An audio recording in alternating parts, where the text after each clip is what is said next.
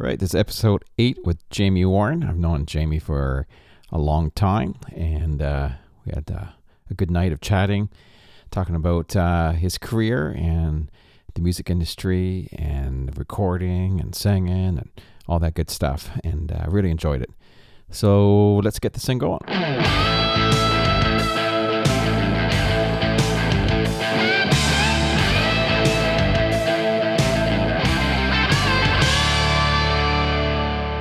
All right, we're here with Jamie Warren. It's thanks for coming out. No problem. It's awesome to have you here. We saw each other just a few days ago at the Legends show. Yeah, at the CCMAs. That was fun. Yeah, CCMAs in Hamilton is that's old time. Yeah. Like, I mean, we had it there 4 or 5 years in a row, and then for a while it flipped back and forth between Calgary and Hamilton. Back in the day when I was going all the time. It was a majority of the time it was in Hamilton. Mm-hmm. So it really felt like the good old days for me anyways. Well, so, that made me think of a funny story, is that, speaking of the old days, had hits in the 80s. Yeah. And when we went to CCMAs at that time, we all played in clubs. I was funny, I responded to a Randy Owen post today because he went to Winnipeg in 1986 to the CCMAs. I was there. Wow. And so what we did was the city of Winnipeg, every bar became a country bar for those 4 days. Oh, that's good, yeah. And so I had my PA, like all the bands drove there. And so I was the host band of one of those hotels, so I got paid a little extra cash. The drag was that it was my sound system, so I had to be there the whole time. Yeah. The whole time, and then we would do the last set. So the only time that we hung out with other musicians outside of those that I was playing with that week was a hospitality suite between 2 and 4 a.m. Oh, yeah. They had it every year at whatever city they were at. Yeah. And so that's where we all met, a few of the radio guys and a bunch of the musicians, because our gigs were over. And so we'd drink from 2 till 4 and go back to bed and sleep till noon. But that was in the old days. And then the other story that I didn't finish was that in between, so they had hits in the 80s, and then was told I wasn't really country anymore about 1989. I went, okay. And, whatever. So I played clubs for a while. But the CCMAs kept going. Yeah. And so Beth and I we'd watch... Her folks are from Hamilton, so we'd watch the first half of the award show on TV. Yeah. Then we'd drive down, park the car, and go to the Sheraton Hotel and have a drink and watch the remainder of the show on TV and wait for everybody to wander through from Hamilton Place going to the gala, get-together afterwards, and we just walked with them. That's cool. Got in for free. That was... Yeah, I know. I still remember...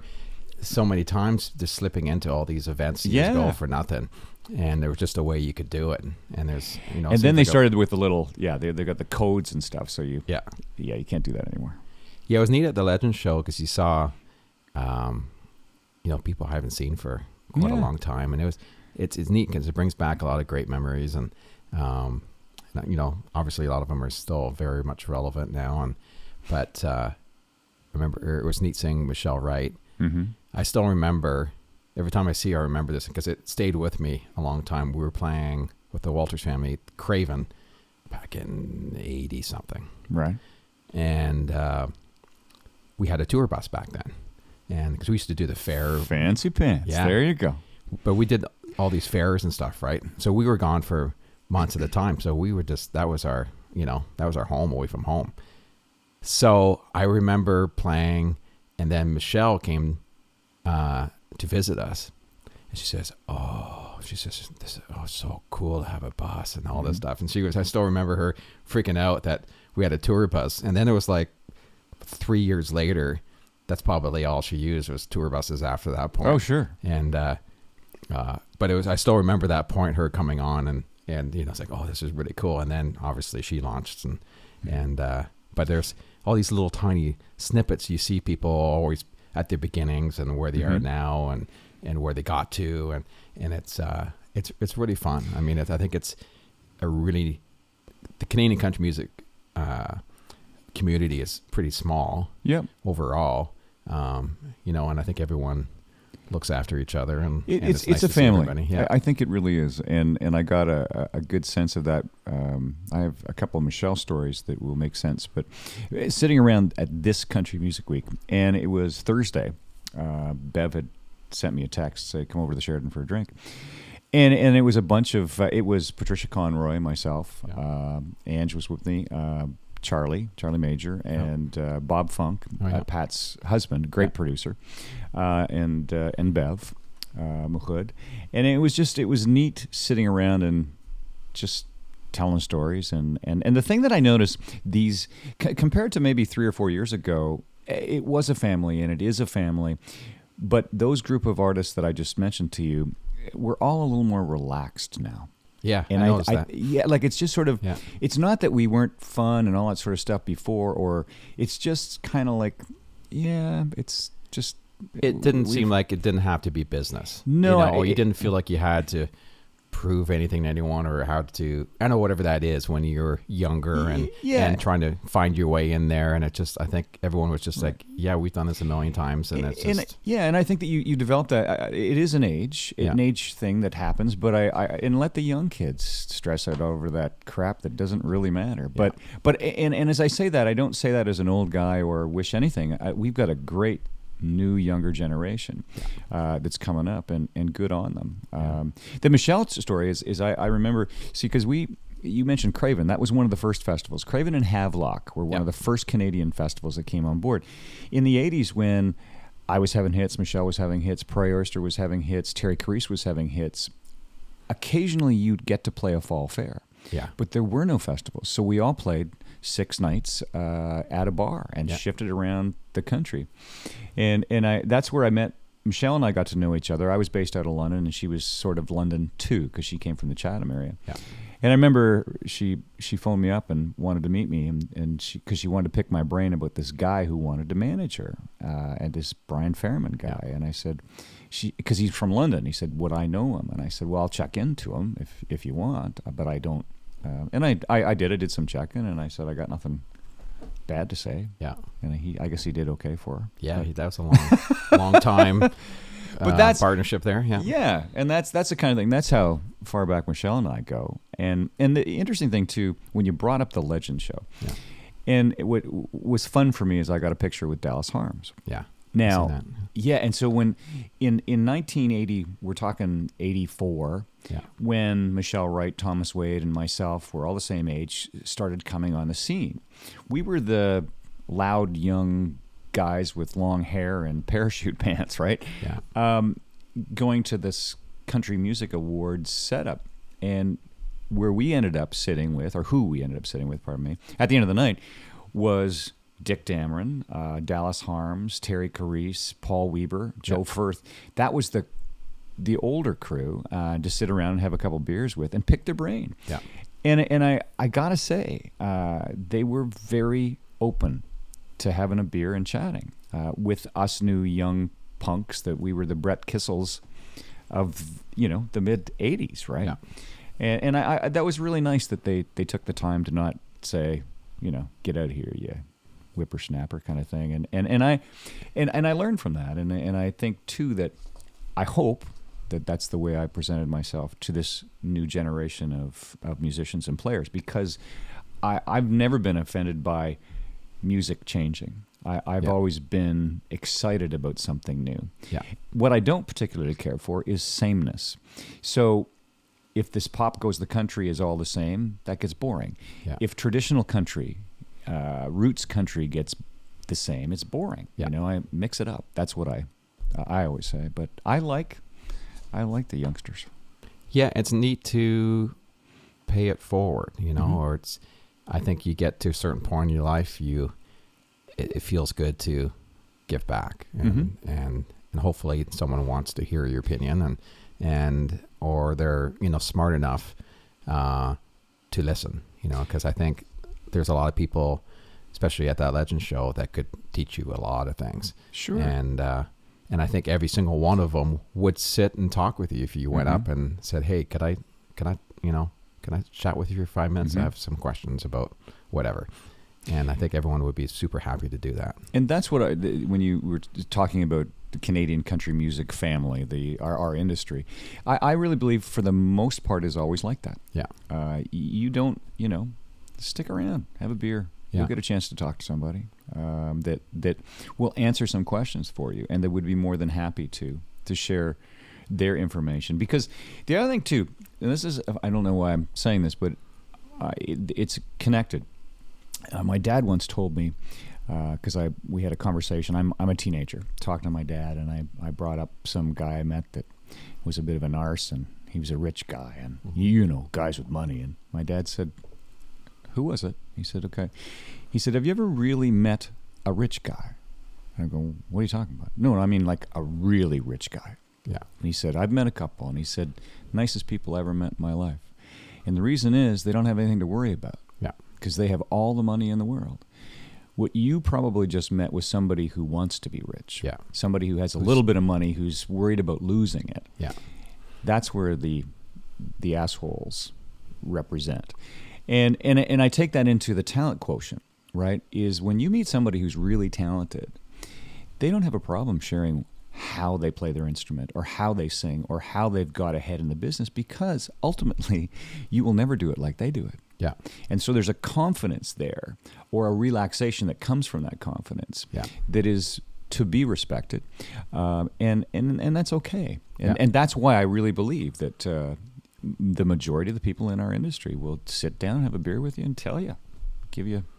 Yeah, and I think that's great. I mean, it's nice to know that, and I could see that, when I was at, because I haven't been to the CCMAs for a while. Our theater's always open during that time, so for the last several years I haven't been able to go. And luckily that day we had a matinee that day, and the evening was free. It was like, oh, okay, great, this is awesome. And it was a killer show. Yeah, it's really good. It was really cool. At the end, the person who surprised me, who came up to me, and I didn't even think knew who I was Russell DeCarl. Oh yeah. And he came up and shook my hand, and at first I felt like he should shake my hand because I was just happened to be there or whatever. That you get that, and so I proceeded to say, "Hi, I'm Darren Walters. Nice to meet you." And before I got my name, it was, "Oh, I know." And and I was sitting there, "You know who I am?" And so that was kind of cool. And funny enough, the only time, it was my time I played with Prairie Oyster was on that stage for the Country Music Awards rehearsal. Oh. And oh gosh, why am I drawing a blank on Prairie Oyster's fiddles player's name? John Allen. Yeah. John P. Allen. John P. Allen. He for some reason couldn't be there, and I was on deck to be playing with whoever before or after him, and I was just happened to be there. And so they called me, "Hey, can you sit in and fill the spot while we, get our shots together?" That usual thing. And we played through the tune a couple times, and that was my time I played with. I really wasn't. We were all faking it, but that was funny because as soon as he shook my hand and we looked at it, thinking, yeah, this is the time I sat in for that nobody knew that I actually ever did. Well, Russell, again, this goes back to the 80s when we used to bump into each other playing clubs and going to CCMAs. So I've had quite a few beverages, adult beverages with Russell and Keith over the years, often with the Good Brothers. Oh, yeah. Seemed to get me into a little bit of trouble, but it was a lot of fun. And Russell has a very interesting and unique voice. It still stands the test of time. Like it's Russell's voice, and I've always been a fan of that voice. Here's a funny story too. Outside of our drinking at Country Music Week, we did a run of shows about 97, 98, and we were opening for Prairie Oyster, and it was all up north. It was like North Bay. We ended up in Timmins. We did Timmins, but we had to run about 5 shows. Yeah. Anyway, so we were playing Timmins. We're playing a high school, and we finished first. And there's the Maple Leaf is a storied bar. I know you know that place. And so I said to the audience, I said, well, we're all going for a drink at the Maple Leaf after, if you want to join us. I made a joke. And so we got there first. And so it happened to be karaoke night. Well, I grabbed a beer, and I went, what the heck? So I get up, and I sang a duet. This girl asked me if I'd sing with her. And so we're singing a song. So as I'm singing karaoke, Keith walks in, Keith Glass, and he gives me this funny look like, what the hell are you doing, buddy? Really? And it's like, so that's fine. So then what I did was, after I finished my song, I went to the karaoke guy and I picked a song and I put Keith Glass's name, right? Yeah. And so it ended up being a battle of the bands all night. So then Keith would put my name in for one. Yeah. And so at the end of This Is a True Story, after a lot of beers, we were both on stage singing Mountain Music by Alabama. Oh, yeah. And I know in the audience, all these karaoke stars were going, these guys have record deals? I mean, that was funny. one of those road moments. It would be cool to see Prairie Oyster again.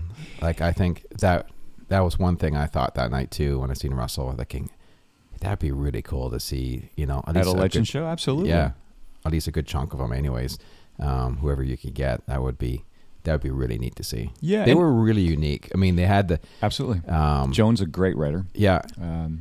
They had that kind of Spirit of the West vibe where, they were kind of country and kind of not, and kind of had their own really... I think they had the most unique band sound that I remember from any Canadian group for years. Queen Street, I can't say that. Queen Street Country is sort of that Toronto thing where they kind of started in the 70s, and that sound is very unique. I don't think, their age and when they started playing country music is their sound. Yeah, it's really neat. So let's go back. Obviously, we're chatting with Jamie, and we're going off track, but that's all right. Oh, well, we're being nostalgic. Yeah, I know. It's good. How far back? How far back, Darren, do you want to go, back buddy? to that first minute. My childhood.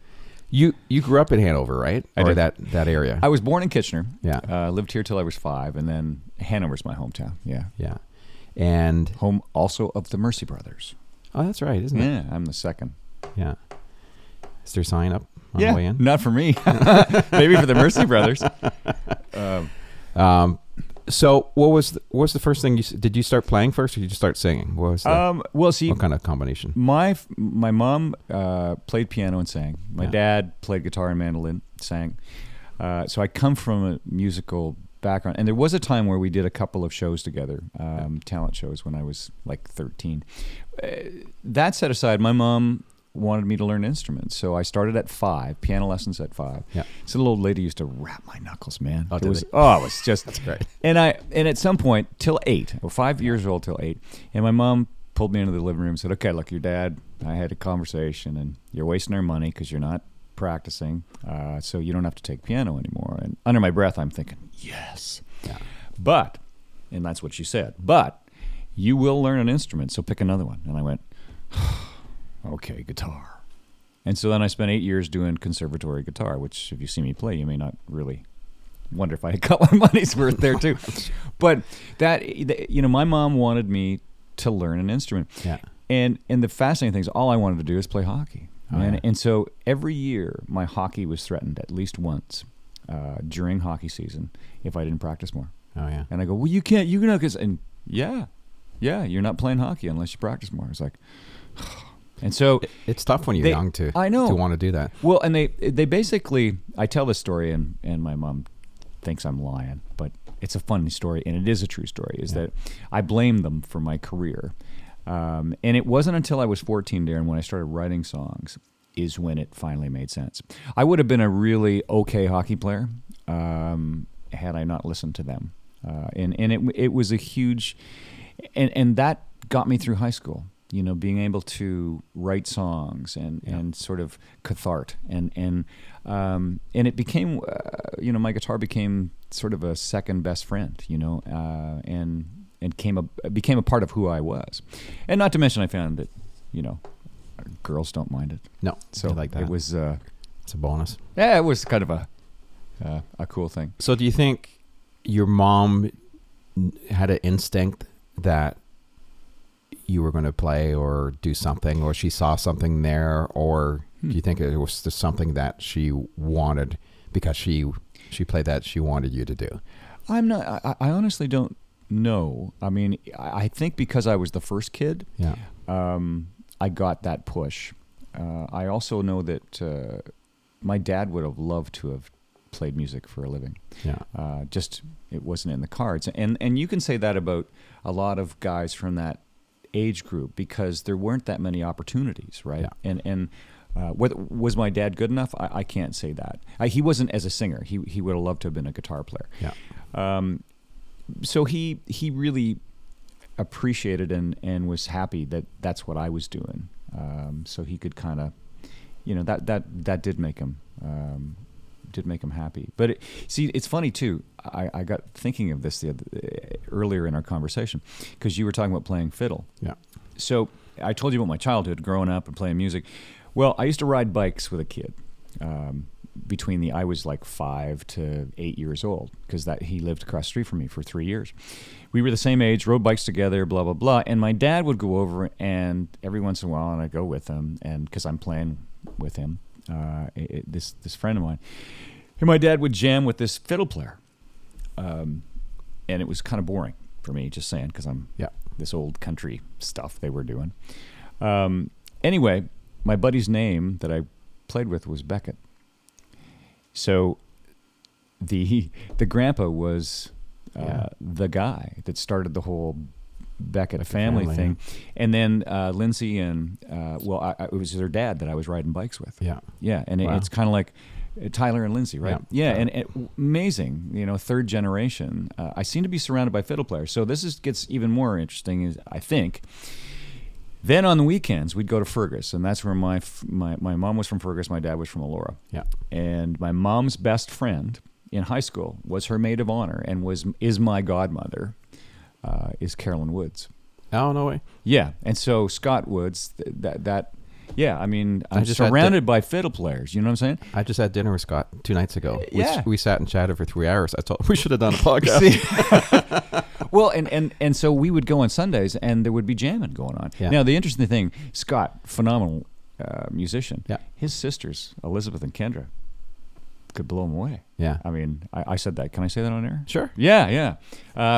So it was kind of interesting. I'm saying that now. Like, Scott's an amazing player. Yeah. And went on to play. And Kendra's now playing with him in the show. Yeah, I saw them. He invited me out this summer to see the show. They were in Cambridge, and it was really great. And we had, that was nice because for Christmas, this past Christmas, we went over to Kendra's house and had a nice dinner because my mom hadn't seen Carolyn Jeepers in, I'm going to say 7 or 8 years. So it was a nice sort of reunion for those two girlfriends. Yeah, and Scott's mom, I saw her at the concert, and I hadn't seen her in ages. And years ago, I haven't been in a fiddle contest since I've been 12, but she used to the odd time play piano for me. As always you'd show up at the fiddle contest, you need a piano player, and she was one that at one point backed me up, and I remember, you remember those ones, it was pretty neat when you all these years, and then everyone's still kind of working and making it work. Well, yeah, Carolyn, that you're talking about, I think played up till a year ago. Yeah. In Scott, Scott's, yeah. So she was still playing. Yeah. So going back to learning your instruments and singing, and started right. You remember your first song, obviously, probably, right? Yeah, I couldn't play it, but Goodbye Love. Anyway. Do you ever think about trying to piece it back together again? Well, not that one, but I have a book that I kept that was just the lyrics and chords. But World of a Child I wrote when I was 18, and that was my first single. Yeah. When I was 21. About around that. That was when I got to know Rick. Yeah. Rick Hutt, and that was courtesy of Dick Nechtel. I'm going to say Dick was in Walkerton-ish, and he was the guru, right? Yeah. He was like the dude up in that area. And when I was talking to him, he found out I was going to go to college in Kitchener, and he said, well, you know who you need to look up is Rick Hutt. He's a Palmerston guy. Yeah. And that's right, Palmerston. Yeah. And so I did. I literally went over, I found out where Cedar Tree was. I called, and just showed up and said hi. Well, we'll get to Cedar Tree because there's lots there to talk about. Oh yeah. But before that, you entered the London. Was it the Youth Talent what was it actually called back then? See, the interesting thing is that I had known Rick before that. Yeah. Because I was in college, last year of college, was the Western Fair Youth Talent Search. Was that after meeting with Rick? Yeah, because that was during my third year of college. Okay. And because I was 21 actually when I won that contest. Yeah. So that was pretty neat, and that that kind of, I remember that being, that was a big deal back then. Well, it changed my life. That sounds, interesting, melodramatic to say, but what happened was I was going to be, I don't know if I've ever said this in an interview, I was going to be the youngest general manager of a mid-market radio station that there ever has been. I figured I could maybe do it by the age of 35, which was ridiculous, right? Yeah. I loved radio. I really, it excited me, and this is like demographics and I hosted a lot of shows. I was on air, but I really wanted to pick the music and just, anyway, I still have that as an odd goal. But I went to Western Fair and I won that contest, and that sent me down to Memphis. And when I went down there, I came second in that competition. So basically, winners from all over Canada, United States, from all these, were they mostly from the fairs? Yes, they were. There was a bunch of people that came from different fairs in the South. There was regions. Yeah, and then we sent per person from Western Fair and the Calgary Stampede. Okay, yeah. That was the two Canadian contingents, and so it gave me some money to use by winning or coming in second down there. But I played in front of 5,000 people in an arena with an amazing band. Yeah. And I'd never done that before. And getting the response from the audience, it honestly was the first time in my life being on stage, I went, wow, maybe I could do this. And I didn't. It wasn't a self-doubt thing. It wasn't any of that. It was just really, I was going to work in radio. I went to college for that, play music on the side. Yeah. And that was just like, wow. And then they offered me a gig. That was that was the closer, was that they offered me to sing at I was sang at a show at Libertyland down in Memphis, okay, which would be the equivalent of Canada's Wonderland. Yeah. We did two guys, two girls sang a medley of, the show was 45 minutes long. Yeah. We clogged, believe it or not. Oh, cool. I had to learn to step that's a dance. big thing there. Hey. Yeah. And it was great. I did the park announcements on the side, and I ended up doing, I did a lot of studio stuff while I was down there as well. Just a couple of connections I had, and now there was a jingle factory, mm-hmm. and here we'll go back to my parents again. I can actually read music, so courtesy of them pushing me doing that, they had 3 guys and 3 girls at this jingle factory, and I would come in after hours and do jingles for them, right? The top ups, the lap ups kind of thing, and so 2 guys were leaving, so I had that gig. I had a full-time job at a jingle factory after my thing in Memphis had ended at the theme park, right? So I go back to Canada once we get back to weekends, like in September, to audition for a CBC TV show. Mm-hmm. Didn't get the TV show, went to go back down to the States, and they wouldn't let me back over because I didn't have the right documentation. Yeah. I was actually kind of working down there. I didn't have the actual green card. Yeah. So that changed my life a little bit too, because I had that gig waiting, and I loved Memphis, still do.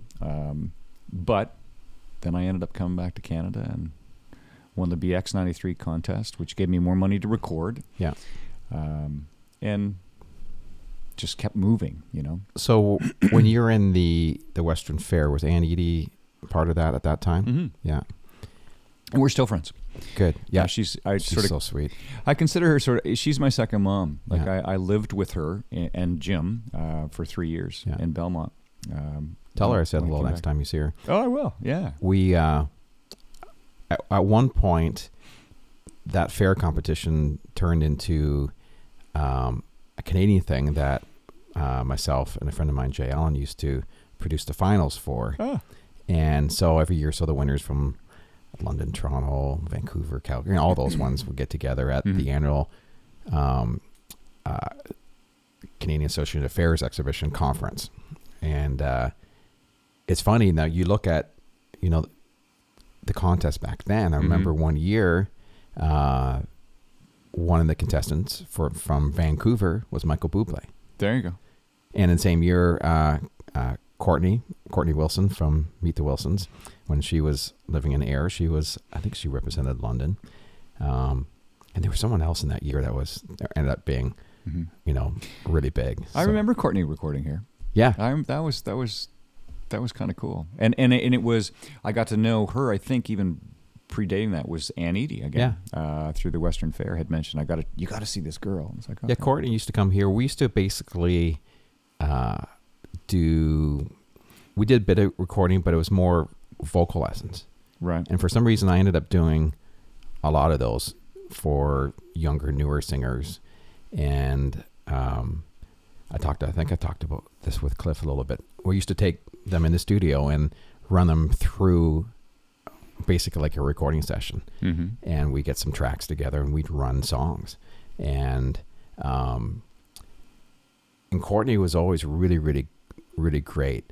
But there's always something that wasn't quite there yet. And I remember the day that it clicked. Mm-hmm. And there was just that one moment, right? And I talked with Cliff. It's when you're young, it's hard to find something to relate to when you're singing a song. And you can, you know what that's all about. Mm-hmm. If you're singing a ballad or you're singing anything, there's something when you're young, you can sing really well, but there's like, I just don't believe you yet, right? There's something that's just not there. We worked and we worked and we worked and we worked. And there was one day it finally clicked with her, and it was just all of a sudden someone hit the light switch, and I was like, there it is. And it was really cool. I feel it was neat to be a part of that, because you could just, and from then on, she figured it out. It was like, from then I was like, okay, you don't need me. You figured it out. Well, yeah, and singing in the studio is different. Mm-hmm. You really do have to listen. And it is that simplistic, and you got to get used to. And not everybody can.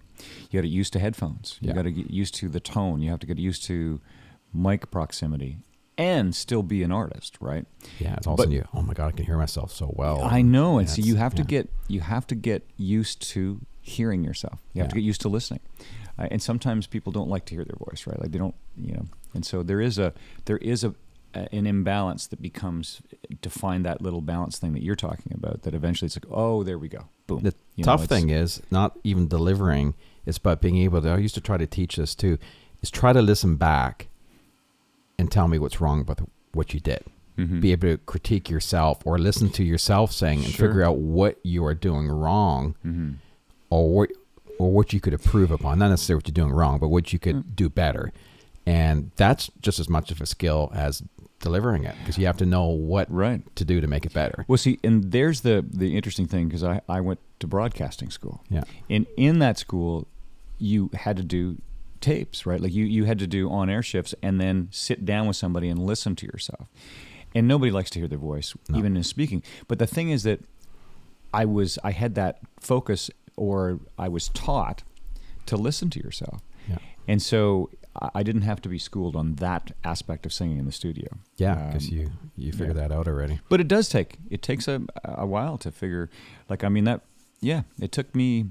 Like, I think I sang well from the get go, but it took a couple albums to get to find where I could just find the tone I wanted, the artistry instantly, and be able to just go there. Yeah. And it does take it, and it doesn't demean the records I made in the beginning. They're fine. It takes everybody, I think, a while. Now, it's interesting you brought up Michael Bublé. So I came in second in that Memphis talent show. Yeah. And then 10 years later, they brought me down to judge. Oh yeah. So I thought that was kind of cool, right? Yeah. So I went back to Memphis 10 years later to judge the talent show. Now, it is a talent show, because you have jugglers, you have it's not a singing competition. It is a talent show. And so this kid, I told you, they send people from London and from Calgary. So this kid was on the show, tall, skinny kid. He was about 19 at the time and had a cowboy hat, and his name was Paul Slipwicki. Now, unfortunately, Paul, I think, ended up out of 20 acts, was sort of in the center. He had an interesting voice, but again, he was actually, there is a segue, because he was finding his voice. He wasn't quite there. It was Paul Brandt. Oh, great. And that was his original name. And so that was, fascinating to see. Every once in a while you catch somebody in the very beginning. Yeah, and it's great. You go back to the BX competition, and I remember working. I played with Beverly on that one, and that was a big deal for her too. And that was a big contest too. That the BX '93 contest kind of gave you a chance to get some recording done. Well, it had a big prize money, and what that was it? Do you remember? Yes, it was. It changed a little bit, but I think originally we got it was $5,000, so it was $2,500 each for the winners, and then I think that graduated to $3,000 each, which was, was about the cost of a single. Yeah, in the old days, right? So was it to be used for recording a single, right? No, you could do whatever you wanted with it. But that's probably what they hoped you would do. Or, sure. Yeah. I mean, I certainly did. And then, then in turn they played the song on the radio. The other funny story, because you got me rethinking time-wise, is that so I'm in Memphis. And while I'm in Memphis, I take a trip to Nashville because I just figured I should do that, right? Because they're 3 hours apart. And got to walk around Music Row, and I dropped off a couple of tapes, believe it or not. And so then the one girl was interested. Her name was Paige Levy at Warner Brothers.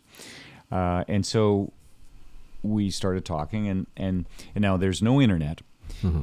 So she had this original tape of tunes of mine at Cedar Tree, and then I come back to Canada, and so through mail she would like some more stuff. So this time around we sent them "Take Me Home, Mississippi," which was a big hit of mine in '85. Yeah, and so sent that more stuff down. And so what that meant was the record company was actually interested in me, like they were, looking at me, and especially when they asked for more music. And so they listened to it and they said, well. I think Doug Biggs still has the letter. It said, we're going to pass on Jamie. We wish him all the best. We really like his music, but we're going to go in a different direction and stylistically. And so they signed Randy Travis instead. Oh, wow. So he did okay. Yeah. Whatever.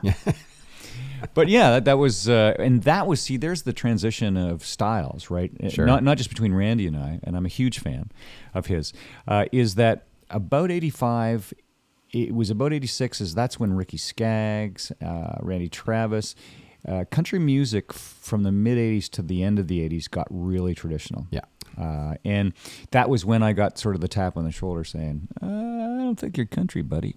It's like, okay. And then I kept playing clubs and recorded with Rick every once in a while. And here's a Craig Bignell. I had a coffee with Craig Bignell, great drummer, great musician, about 1993.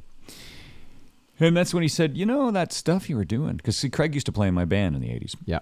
And he said, that stuff that you're doing, I think that might be country again. I'm going, really? And that's when I started paying more attention, and then Rick and I started recording again, and then that's when I got signed in Nashville to River North, which was Mercury in Canada, about 95. But yeah, because there's Garth and Shania, right, and Billy Ray Cyrus. It was like, there pop goes the country. It's like, hey, Jamie's back. Yeah, spot for you now. Well, and there's the part of the story too that's interesting is in 1985 I won Country Music's New Artist of the Year. Yeah. 1995, I was nominated for the exact same award. So I guess you could be new again. I didn't win at that time. Some bastard by the name of Julian Austin won it, but whatever. I call him Hooligan. And by the way, Julian and I are good friends. Yeah. I can tease him. So going back after BX and stuff, and actually at that time, let's get into chatting with your beginnings with Cedar Tree. And for those listening who don't know, Cedar Tree is was a fantastic recording studio in Kitchener. Yep. and owned by Rick Hutt and Doug Biggs. And I still remember, because I worked there for quite a few years, I remember plainly a couple things. For some reason, I was finishing up high school, and I wanted to. That's what I wanted to do. I wanted to be a recording engineer. That's it was big on my list, and we had our studio here at the house already. So I already recorded an album or two of my own, and I sort of knew stuff, right? Right. So I kind of figured going to school, I might, the first year I might be a little boring. I might be already into the second year or whatever the thought was there. So the thought was maybe I should try to get myself into a studio and try to learn that way. Well, I started calling Rick, and I don't know who told me to call Rick.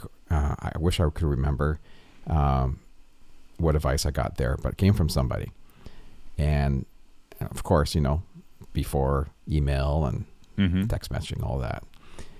And one thing I plainly remember is, if you can remember, calling Rick is one of the busiest guys in the industry. And actually getting to talk to Rick on the phone was next to impossible.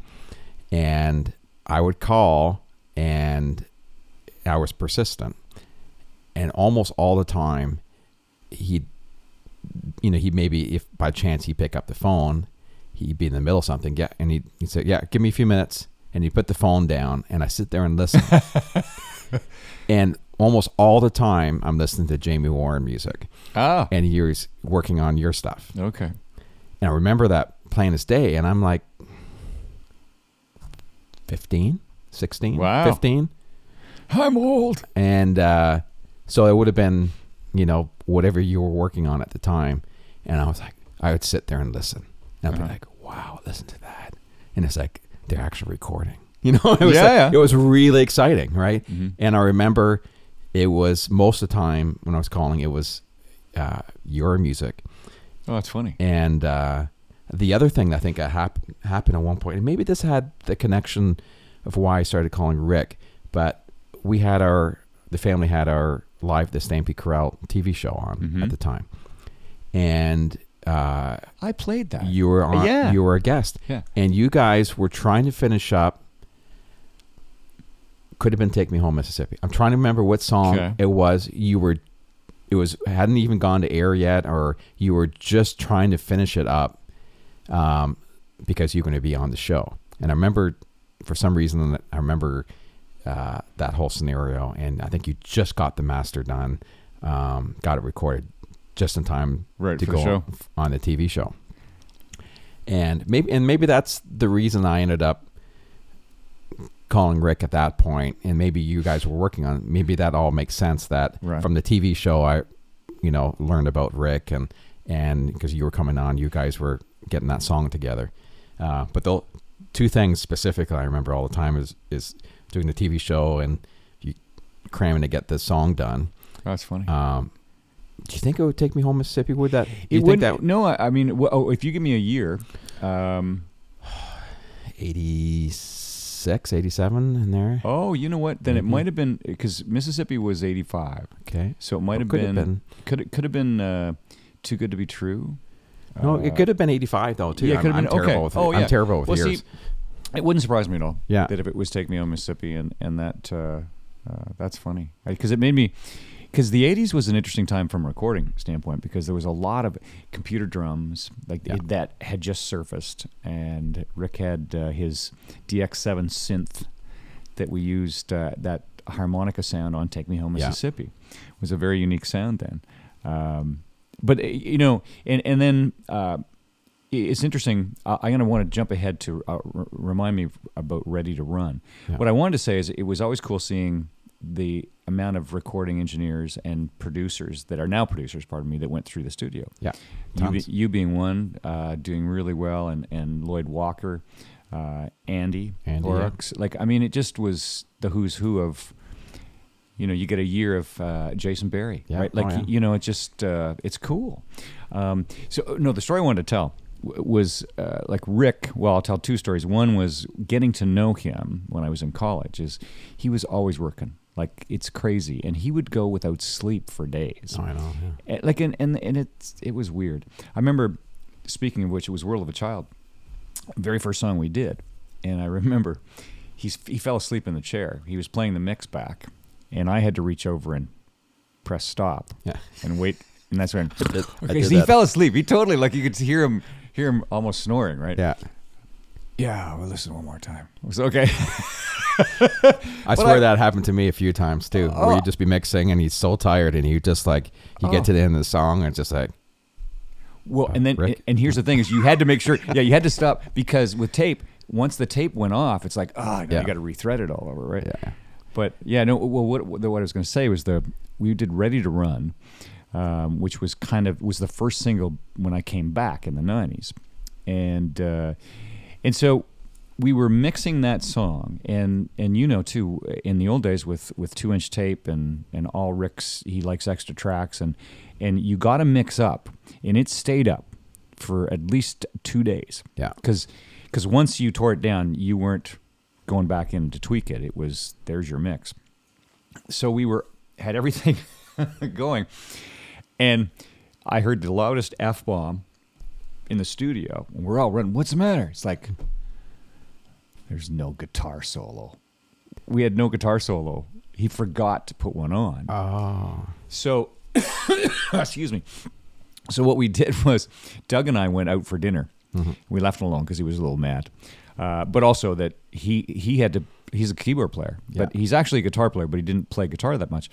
So he did the guitar solo himself. And then there's a cool DX Tyne sound, like a keyboard on top of the notes he played, to kind of, it sounds cool, and it works, but it was to sort of hide his solo. Yeah. And that's where it came, and it's one of the coolest moments in the tune, but it was one of those things where it went, it was like he forgot about it. And so I don't know why that story just reminded me, but there's a couple things that, you know, when you're young and you're working long hours and working with Rick, obviously you made mistakes. There's one thing I did, and I don't forgive myself for this one, but I can't remember whose album. I think it was Terry Odette or something. We're working on his album, and Rick had left me to do something. I think we were doing guitar overdubs or something. Yeah. So you look at, you got the track listing, everything. You got this piece of paper with 24 tracks, and you write down track 1 had the kick, stuff like that. And so I look, okay, yep, channel 11, yep, I got channel 14. All right, and I just start recording.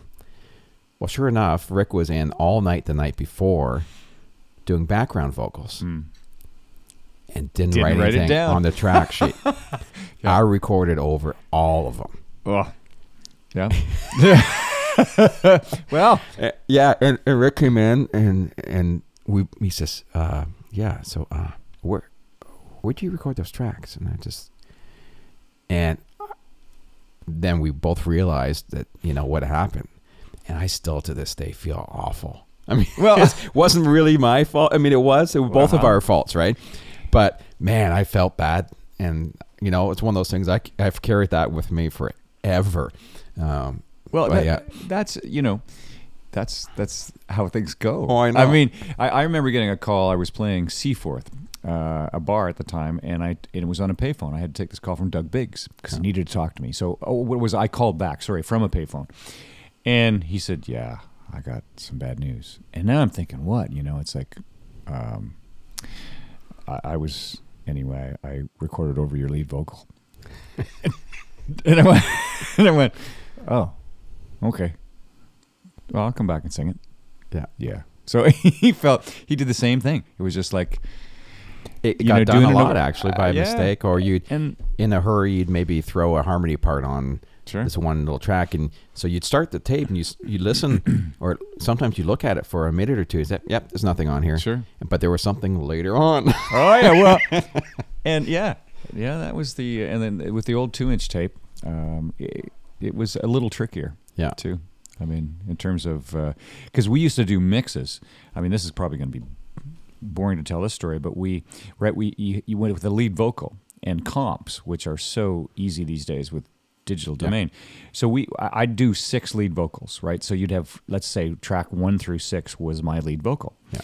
And we'd have a lyric sheet. And so Rick would have track 1 and 2, the fader, 1 and 2. Yeah. I would have 3 and 4. Doug would have 5 and 6. Yeah. And so we knew, so you could go, if I could take one step back, like you'd be pulling up different levers, right?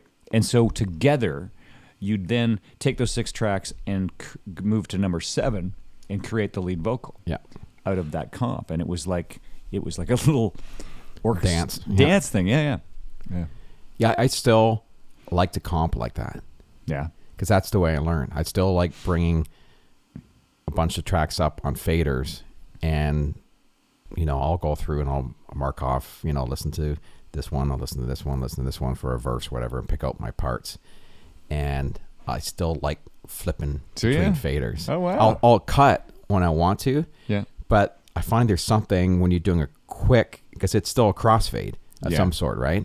It's not a hard cut, or, you can still do a crossfade on it, but I find I'm as fast or faster doing it that way than it is just sitting there with the computer and clipping and cutting and jumping back and forth. I'll do a hybrid of the two, but I think because that's the way I learn, I feel super comfortable that way. But it's obviously if you look at my console now, there's no faders. It's all on the screen. I can't do it now actually, but yeah, it's funny how when you learn something a certain way, it stays with you, even though there could be a better way to do it. If it's something you're really comfortable with and and you did it, I don't know how many comps you end up doing in your lifetime, but you get good doing a certain way, and that's what you're comfortable with. Yeah, and it's funny, technology, in terms of microphones and guitar amps and guitars and instruments, there has not been a breakthrough in 50 years, right? Like, I guess that you can show an exception to that.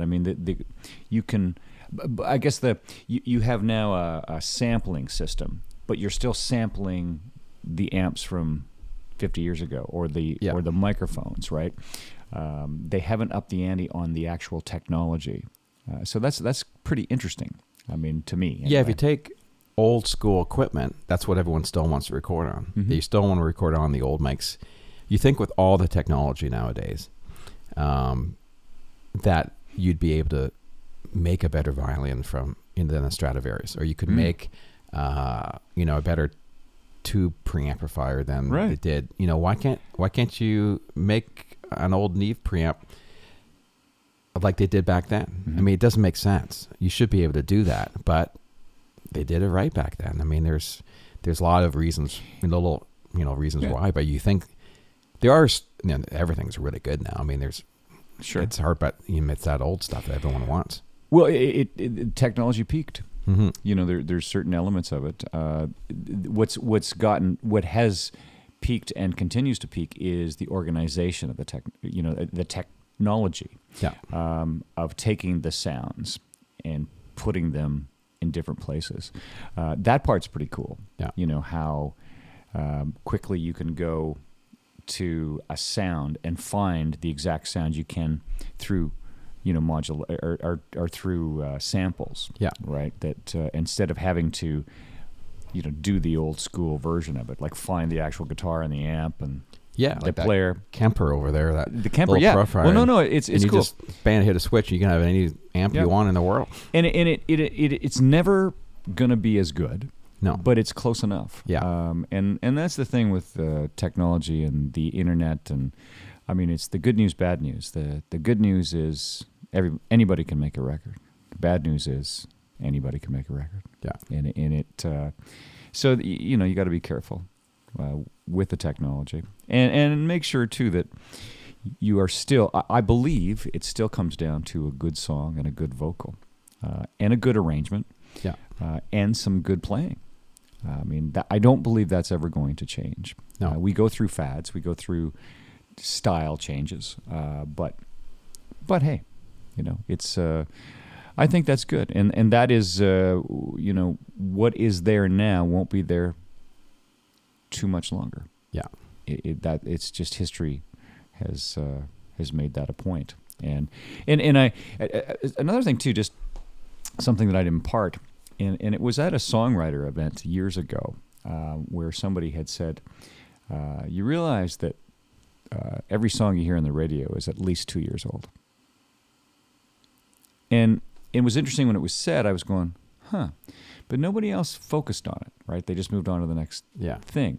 That's interesting. And it is interesting because what it is, and where that comes from is that you write the song, then you got to pitch the song to the artist, right? Sometimes the artists write their own songs, I get that, but then it has to be arranged, and then you do a demo, and then it gets recorded. Now, your album, if you're on a label, you can't just release a single instantly, which is starting to change, but you got to wait behind 3 other artists. So that whole process takes 2 years.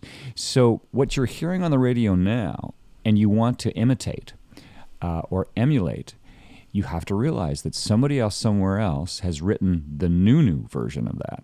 And by the time you write and record yours and get it out there to match what's on there, you're going to be behind. And so ultimately, I think it's always good to research your competition, meaning just listen to the radio, see what's going on, but also be authentic and make sure that you're not just copying something that.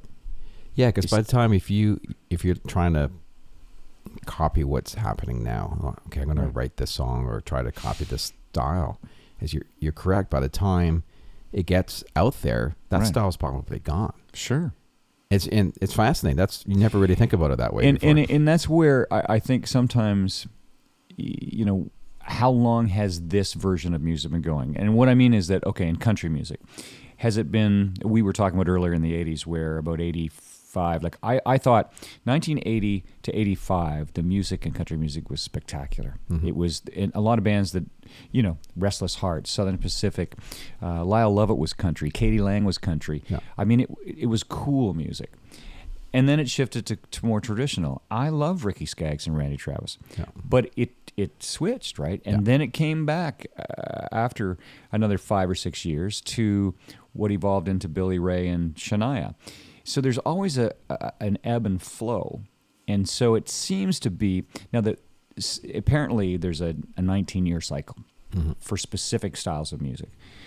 But what I seem to find, and I didn't write a book or anything, but it seems to be 5 or 6 years. There seems to be, now it doesn't mean that it flops on its side or on its back, but it does seem to adjust.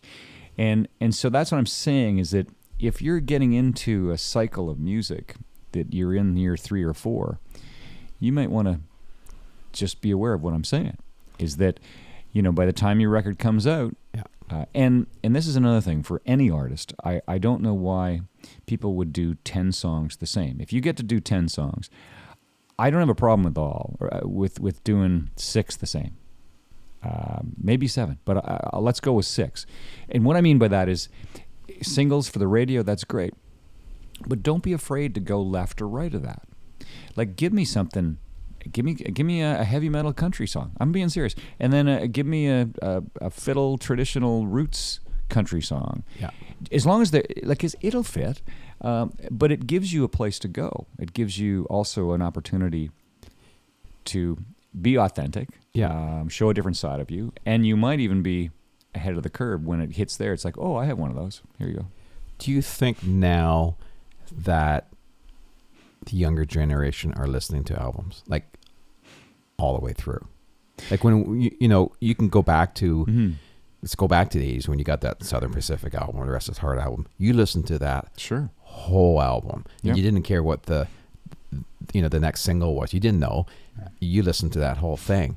I think that has changed a bit because I think there's a lot of people who just download the single or they're listening to, Spotify or satellite radio, whatever, and they're picking their genre they like and listening to, but I don't think they listen to a full album like they used to. I think they still do. There's certain people who do, but I don't think they listen to a full album like they used to. Well, what I'd say to that is you're correct. I think that we are single driven. We are download one track driven as opposed to downloading an entire record. Now that doesn't mean that there are some people who download a whole album, but with Spotify and with this is interesting for me, resurfacing with a new record.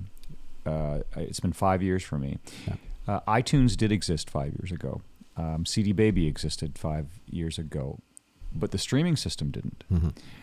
And that's fascinating to me. So, and satellite radio did exist, but not in the way it does right now. Yeah. Apple Music, it's so what people are doing, I think, are hearing album cuts accidentally. Mm-hmm. So what they're doing is they're finding eclectic, interesting music on Spotify and on these streaming services and downloading that. And so what as an example, our album isn't out yet, and I'm going to release 4 singles to radio. We're on the second one right now, but I'm going to shoot videos for other songs on my record in the way I did for the Father's Day one I did, the song I wrote about my dad. We had 70,000 views on Facebook. So see, and there's no way that song would work at radio. Mm-hmm. It's too rootsy, laid back story kind of thing. But people want, obviously somebody liked it. Yeah. So that's what I'm saying is that not radio thing is also working right now. There's kind of a B market for interesting, eclectic, cool music. Yeah. And so to me, those would be called the album cuts, mm-hmm. right? And so somebody's finding those things, but you are correct in your original statement that people are single driven. Yeah, you don't get that chance to really sit through. I remember finishing albums and used to sit for so long thinking about what order am I going to put the songs in on this album. Oh yeah, and we're doing that now. It was a big deal. Yeah, no. What do we put first? What do we put second? And it's like, does it matter? And it's funny because I've always put a lot of thought into that, and I always wanted it to flow a certain way. Mm. And then, a year or two later, you put the album and you don't think about that at all. I mean, or you'll skip a song that you don't like, and right. And I think there's always part of me that's like, yeah, I think this is really important, and then there's another part that says, does it really matter? I mean, because sometimes you're so deep into the songs at that point, mm-hmm. and I don't know if that translates to a regular listener or not, but I still want to believe it does. I would like to believe it does. Yeah. I think that what is in their playlist, right? Mm-hmm. Is it a up-tempo cool tune followed by a rootsy Celtic tune followed by and I think that is the case. Yeah. And sometimes I'm wrong. Maybe they're just all current up-tempo something. And for me, too, that space in between songs was a big deal. Some people wanted 5, 6, 7 seconds in between mm-hmm. songs. I hated that. That's I want that. I want that next song to come pretty quick because I didn't want anyone to sit there and go, okay, let's go, give them a chance to. But I remember back even in Cedar Tree when certain clients would want a lot of space, and it drove me crazy. But that's just the way they liked it. And that's what we're doing right now. I sat through. I gave Patrick Duffy, who's doing the artwork. I gave him. He knew the title of the record. It's called. There's a story to that. It's called All the Above. So I looked at all the tunes, and I have 4 bonus cuts. There's 15 songs on this record, 11 new ones, and then 4 bonus tracks. And so that's the order. The 4 bonus tracks will follow the 11 songs. Yeah. But those 11 songs, I looked at tempo. And I put them in an order that seemed to make sense. Now, Rick we're just finishing up different mixes and stuff like that, and so he's compilated the actual order. Yeah. So he's now going to do. He'll send it to me, but he's going to listen to it in the way you would. I think that will probably be okay in the order that I picked. Mm-hmm. But does it flow? Yeah. Right? And what are the spaces between all the songs? Is it, as you're saying, is it? It won't be 5 or 6 seconds, but is it a second and a half? And I think that's what we do. I mean, the thing I learned back in the day when you were in the studio and you would fade, a song would fade out, mm-hmm. and it would come, and then it's done, and then you wait whatever time you want, and then to get the next song, so you have it all timed out, and then you realize lots of times when it's getting played, you might be in an environment that's noisy, or there's other stuff going on, or you're in your car, or there's Right. road noise. So that point where the song is fading out, it may be at the point where you don't hear it anymore. But if you're in a quiet studio, there's still another 2-3 seconds of fade out left. Yeah. So all of a sudden, I remember this happening where I got in my car, I was driving, all of a sudden it's like, I don't remember leaving that much space in between these songs. Yeah. But it was just that you couldn't really hear the music anymore because all the ambient noise around you was drowning Sure. it out. But there was still another 2-3 seconds there of fade out. And it's like, okay, that makes sense now. I got to think about that when you fade out. There's these tiny little things that people have no idea that you spend a lot of time at. And probably no one had any idea where that song fades and where that last little note just disappears is really important. Well, see now, and here's the title of albums. I've taken, that's the last decision I make in the record process. Yeah. Because I like to sort of look at the titles, think about the titles, and this one is called All of the Above, and it's a song called All of the Above Kind of Love, and it's the fourth cut, and the reason it's the fourth cut is I'm using letters, so it's D, All of the Above, and it's the answer I give to most life questions in my industry arts class, in my songwriting class. The one answer you can always count on is D, All of the Above. Yeah. Because there's exceptions to every rule. If I'm teaching you, I'm going to have to, and I apologize for this, I'm going to have to, to get to a point, I need to not be specific. I lost my word there, Darren. I have to generalize in order to teach you. Yeah. And the stipulation with that is, be advised, there's always exceptions to these rules I'm going to give you. So that was just, I thought that was kind of cool. Maybe I have way too much time on my hands, but I thought D, All of the Above, was kind of a interesting title for a record. And we're using letters instead of numbers. Oh, yeah. Yeah. That's cool. Yeah, well, I mean... I like that. Why does it have to be numbers? I mean... Well, yeah, exactly. Yeah. Someone decided that a long time ago, and everyone went along with it. Right. So I'm bending. I'm breaking the rules. So is your approach now, if you look back and when you first started recording, and Rick has a certain style, always has.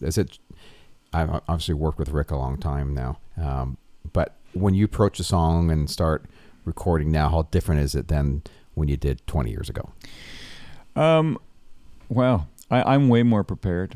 I think that because I would like to think I learn each time I record a song, and so what we do this time around on this record in particular, I played all the acoustic guitars. I love demoing the songs with Rick, and usually our set policy is Rick and I demo the songs, and then we bring Steve Hogg in, not just to add a guitar or bass, but to get his arrangement connection. Yeah. Because often, he takes us to the next level, or there's something that Rick and I haven't thought of yet. Yeah. And what I've gotten better at is just the arrangement is farther along. Like I've got background vocal parts, and I'll sing the guitar part. It'll be there on the phone demo. Yeah. And I just, and I really love arranging tunes. I love demoing songs. I think that's because that's where you can be creative. And then as it goes along, it's like then you throw a drum loop in and change the tempo, and it's like whoa. Yeah. And that's, there's no pressure when you're demoing. No, exactly, because you're not. Yeah, it's just and that's funny too. Is like I'd like to think I'm a half decent guitar player, but it really came out of starting this project with no money. Yeah, is just that. Well, I'm free, so I'll play the guitar, and Rick played a bunch of the guitars as well. I played a couple electric parts, and he did as well. So he's playing a lot more on this record than he's ever played on any of my records. That's awesome. And it was and you know what it is? It helps evolve the arrangement. And if you really need it, it's kind of like you bring somebody else, a guitar player, and say, yeah, see this part, play that, but just do it better. Yeah, and we did keep a lot of Rick's. Like he played great, and it's been fun. I mean, I enjoy making records with Rick, I always have, and I think it gets a little more fun. And I've got a second one. I've got 4 songs for the next record. I know this one isn't even done yet, but I always had in my head I wanted to record 2 records. Okay, yeah. And so the minute this one is pressed and out, I get together with Rick every Wednesday. That's our studio day. Yeah. 10 till 2 in the morning. I'll start demoing for the next record. That's awesome. Because I've got, I'm in a good writing space, and I have been for a couple of years, and I probably have about 40 songs demoed. Now, when I bounce that number out there, those aren't for me. Mm-hmm. Like I've been writing with, Carrie and I've got 11 songs demoed with Rebecca Stevens. We had 6 with Brad James. I've got 6 or 7 tunes with a couple of young artists that Bev is producing and working with, Bev Mahood. And just the list sort of goes on. It's about 35 songs. That's great. Yeah, and I know I'm 57 years old, and I feel like in the last 2 years I'm starting to hit my stride as a songwriter. Yeah. I've always taken pride in my songwriting. I think I've always been a good songwriter. But it's been fun. So I just keep going with the roll. So what's your approach? Has your approach for writing songs changed, or is it the same when you start and sit down, and do you have a spot you like to go sit? Well, there's a couple of different things. One is that I've been working with writing with other artists for their projects, so that isn't brand new for me, but it's a different focus. Yeah. What I will say, when I'm writing a song that I know is for me, it's a little different. As an example, Dwayne Steele and I have, over the years, I've got a cut that he and I wrote for Brad James that's going to be on my new record. Dwayne and I, Thomas Waite's another one, I like to write with both those guys. Yeah. And so on Dwayne's record, you look at it, you'll probably find 1 or 2 Jamie Warren cuts, and the same thing on my record. But when I'm writing with Dwayne for his record, I give him the benefit of the doubt. Mm-hmm. And what I mean by that is that Dwayne has a tendency to be a little more traditional than me, stylistically. Yeah. And so a choice in a chord change, or a choice in a melody, or even maybe a more folksy lyric, where I'm kind of going, well, but if he is really confident in it, I leave it. It's because we're writing for his record. Conversely, writing for my record, he lets me go a little more contemporary. Yeah. And so also, now here's more information, regardless of that when it is time for me to write my own record, like I noodle and keep ideas, and I don't know what it is, every 2.5 years, 3 years, it's kind of like, I think I'm ready to write a record. And once I start, they seem to start flowing out. And I have this stockpile of, guitar riffs, just sort of melody things that I've either got on a tape player or on a phone. And I start visiting that. Oh, sorry, I've got a cough. I start visiting the phone, and it's time to record a record. And once I demo a couple of songs, that usually opens things up for me. Yeah. I've sort of figured out what stylistic approach I want to take. And then that allows me to finish the other songs. And it just sort of, because now I know what to do with them. I have these ideas. I don't know if that, but that's for me writing my own record. And it seems to work that way. And I like taking a year to make a record. Yeah. That's the way Rick and I have developed our style. And what it means is I see him once a week. And the cool thing is it allows me to live with what I just recorded. It allows me to write something new in between and record that and go back and change it. And I like that time in between. Mm-hmm. I think, because some people, they got all the tunes and they record a record in 3-4 weeks. Yeah. And there's nothing wrong with that. Yeah.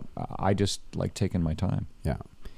So as far as approach to writing, are you a lyric guy first, melody guy, or has it changed? Yeah, well, this is funny. No, I'd say probably a melody guy first. Yeah. And because I've often... Has that been like for a long time, or has that changed at any point? No, I mean, lyrics are important. Yeah. I think that... Cheapers. See, I often have this. Carrie Demare, she and I write a lot together, mm-hmm. And it's like I always, lyrics, you know. I mean, I like, as we're writing, sometimes I want to know the structure of the tune. Yeah. I like, there'll be some melody and we'll have a hook line, right? But does it need a bridge? I want to know that first before I finish the second verse. Yeah. That's just sort of the way I roll. I like to know what 3.5 minutes we're dealing with. Because to me, if okay, so you got a great chorus and you got a hook line and you got a first verse. So to me, okay, the second verse is going to be a half of the first verse. You know, we'll figure out those lyrics. Does it need a bridge? Does the bridge take it in a way, give it a cool lift or whatever?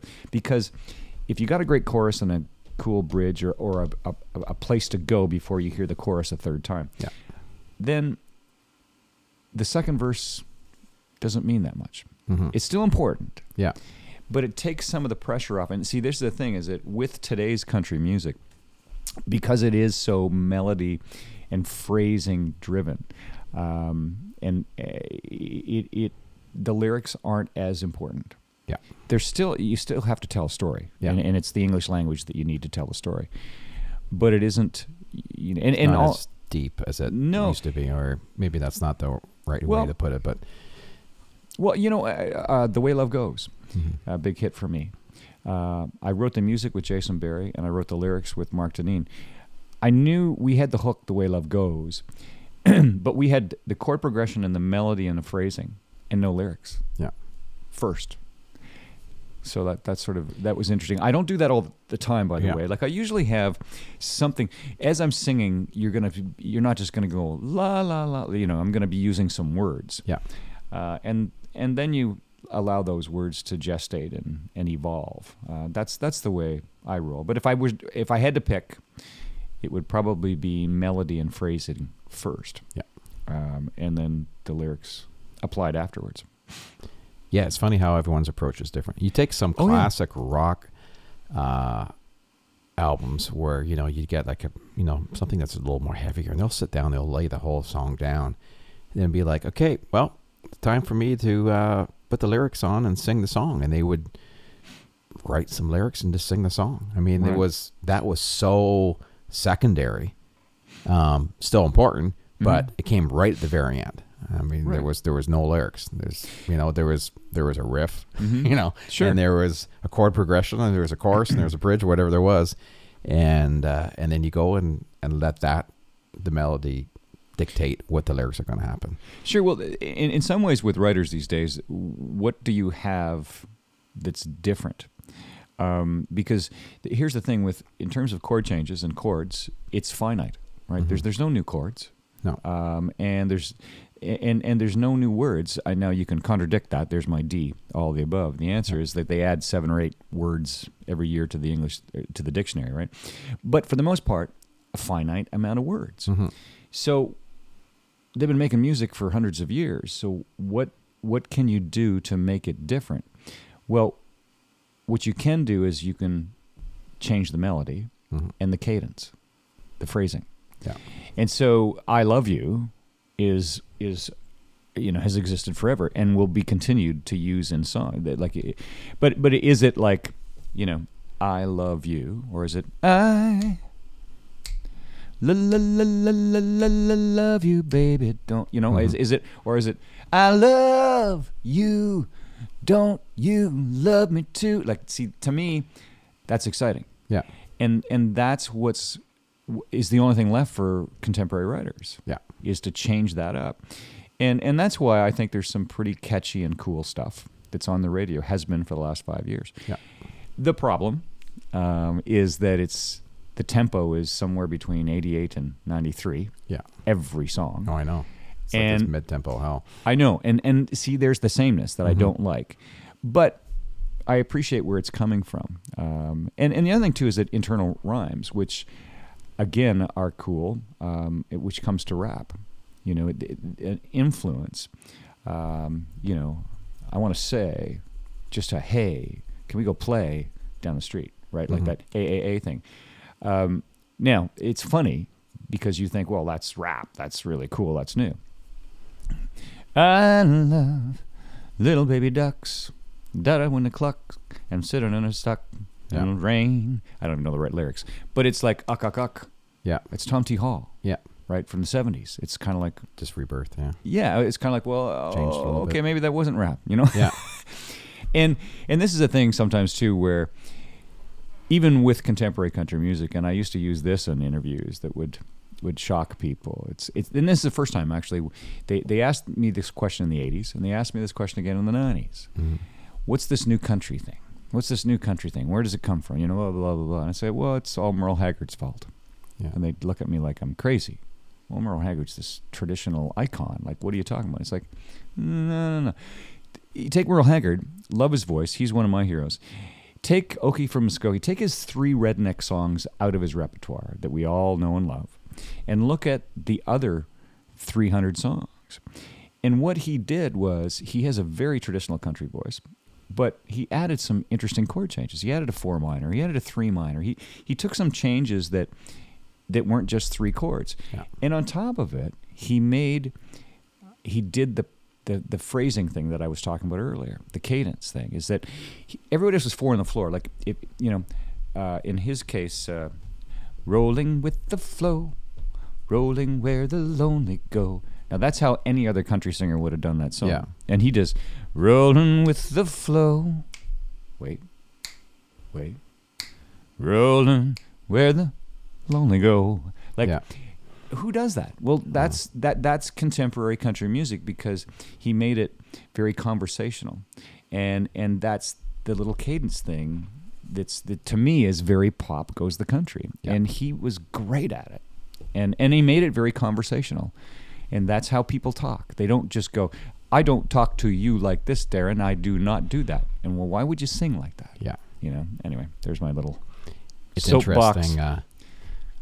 I recorded a couple hours of kind of 80s, 90s country, maybe a bit older here and there, to play with people coming in the theater for the country shows. And there's this Merle Haggard song that comes in that has a trombone solo. I'm trying to remember the name of the song now. It's my favorite thing that happens. That I'm thinking, who puts a trombone in a country song? Mm-hmm.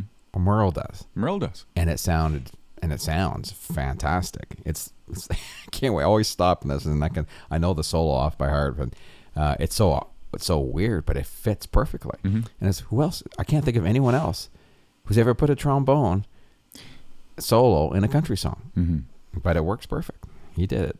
He's a cool artist. I mean, that was one of the first records that I had that I listened to as a kid. Sing Me Back Home was his record. I got it from my uncle. I was 13 years old, and he was having a garage sale, and I got an album, like a record player.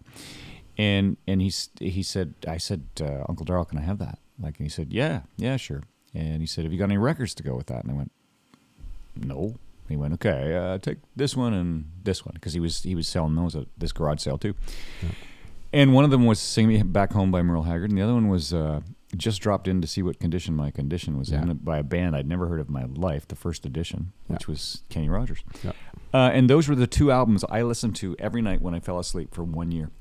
Just one on top of the other, stacked it, and that was how I fell asleep. So was I affected by that music? Sure, absolutely. Yeah. Did you, what did you primarily grow up listening to? Country. Was it country primarily? Yeah, I was, you see, my sisters were younger than me, so I had no older sibling to influence or corrupt my music. Yeah. I was stuck, honestly, listening to what my dad listened to, which was country music. Yeah, that's what you did back then. Yeah, and my mom listened to the same stuff. My dad, now that's interesting, he had a record collection. He loved Chet Atkins, like he was a guitar player. So there was a lot of instrumental music as well at my house. Yeah. And it wasn't until high school, it wasn't until I was about 16 when I got introduced to another form of music that I think inspired and affected me. And it was Poco, America, all the vocal groups, the Eagles, Buffalo Springfield, the Beatles. We would sit and see, he had an older brother, Weezer, my buddy, had an older brother, had a great, the Allman Brothers, Edgar Winter. Like we literally, before we had girlfriends, we would spend Friday night drinking a few beers and just listening to records, and did that for about a solid year. And that again is all those Southern California vocal groups of the late 70s. Yeah. I love them. Just love them. And I'm still a huge Eagles fan. Yeah, it was kind of the same with me when I grew up. It was just country. I mean, that's what we had in the house, and we were playing country music, and it wasn't until I got to high school until I really listened to anything else. And I felt, and I still feel a little awkward talking about music when I was growing up, or all these other artists. I mean, I have started listening to other music, but really I know country the best. Mm-hmm. And not that there's anything wrong. I don't feel like I missed anything, but I do feel like I have a strong history in country, and now I listen to kind of anything. But yeah, it's when you didn't have the choice, right? You had the records that were in the house, right? And you weren't able to pop on and just listen to anything on the internet. Now you can. I'm sure kids nowadays really have a wide range of things they listen to. And, sure. But yeah, you grew up what was around the house and what your parents listened to, and eventually you would branch out, like you said, if you had an older brother or sister or something that would listen to something different. That's a lot of times where you get your influence from for other styles. But yeah, it's pretty interesting. I mean, I'm glad that I have that. It's funny. I don't miss some of the rock references. Because every once in a while, we'll be at the studio, Rick, and he'll quote some great rock song and by some band, and I go, I don't know that one. It's like you don't know that song. It's like I remember going through that all the time when I was there. It's like, no, I was sequestered. I was stuck listening to country. So yeah, that's nothing wrong with that, though. No, not at all. It's good. No, I'm glad it worked out okay. So. I was going to ask you earlier, and I want to get back to it. Do you remember? You remember the first time meeting Rick when you? Yeah. It wasn't very awkward. It was just I literally met him in the parking lot at Cedar Tree. Like I sort of knocked on the door. I think he might have actually been outside for whatever reason because it was I would have been in school like in the fall. Yeah. And then he told me to come inside, and so I just sat and talked to him. And it was because, as I said, Dick Knechtel said you need to go, and that helped too because he knew Dick, and and then I played him some stuff, and so I was really lucky that, and I don't use the word luck very often, that to meet Rick, and he actually he mentored me.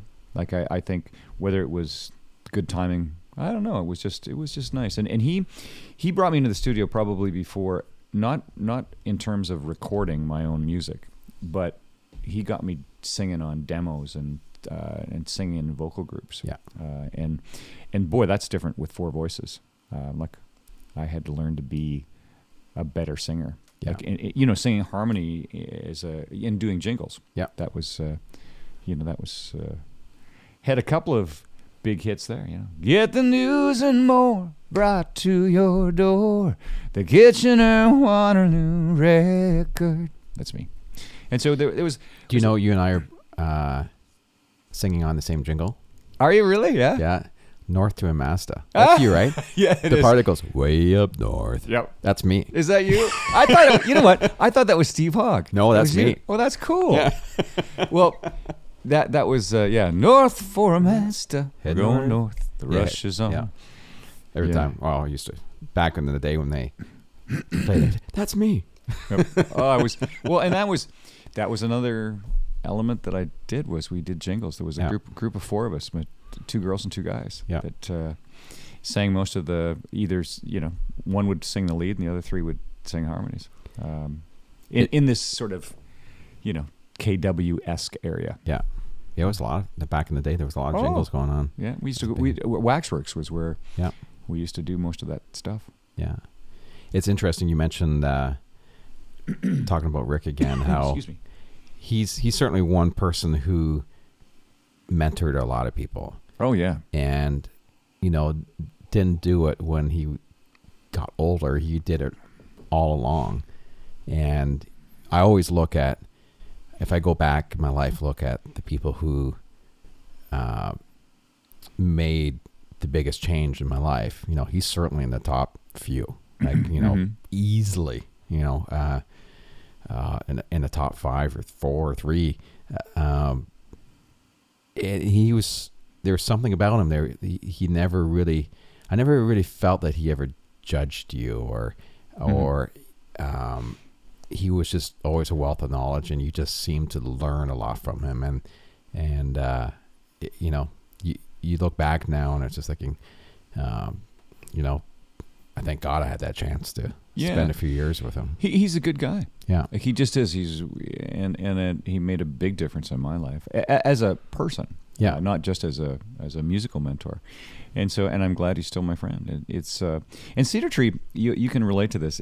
There was always, I used to living on Cedar Tree time. It's sort of like and I think this is important, is to have some chat time, to have some, how's it going? Like things just, if the session is at 9, there'll be some chatting, some coffee, some get to before you get into what you're doing at 9:30 or 9:45 or 1.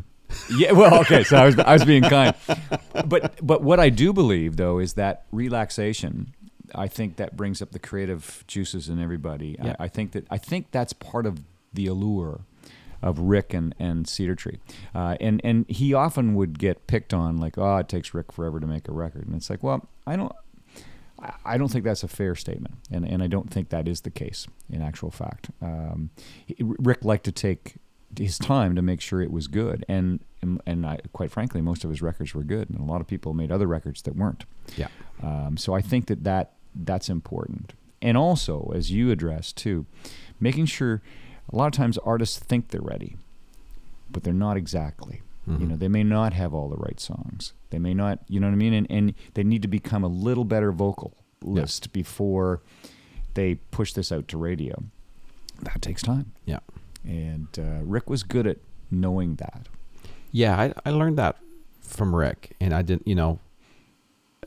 thinking of it now, you don't always know what you learn from somebody until you think about it, right? But definitely in the days when I was recording more than I am now, but I would definitely, you work with a lot of artists, and they'd be like, right away, it's like, let's just work on this for a bit longer. And I'd spend a lot of time and trying to get that vocal right. And it's like, I think we need to spend a couple more months. You just coming in here and working a bit more on that vocal, see if we can get it a little better. And it made a big difference. It could have been fine, but fine is not always great. You need to. Fine isn't good enough. No.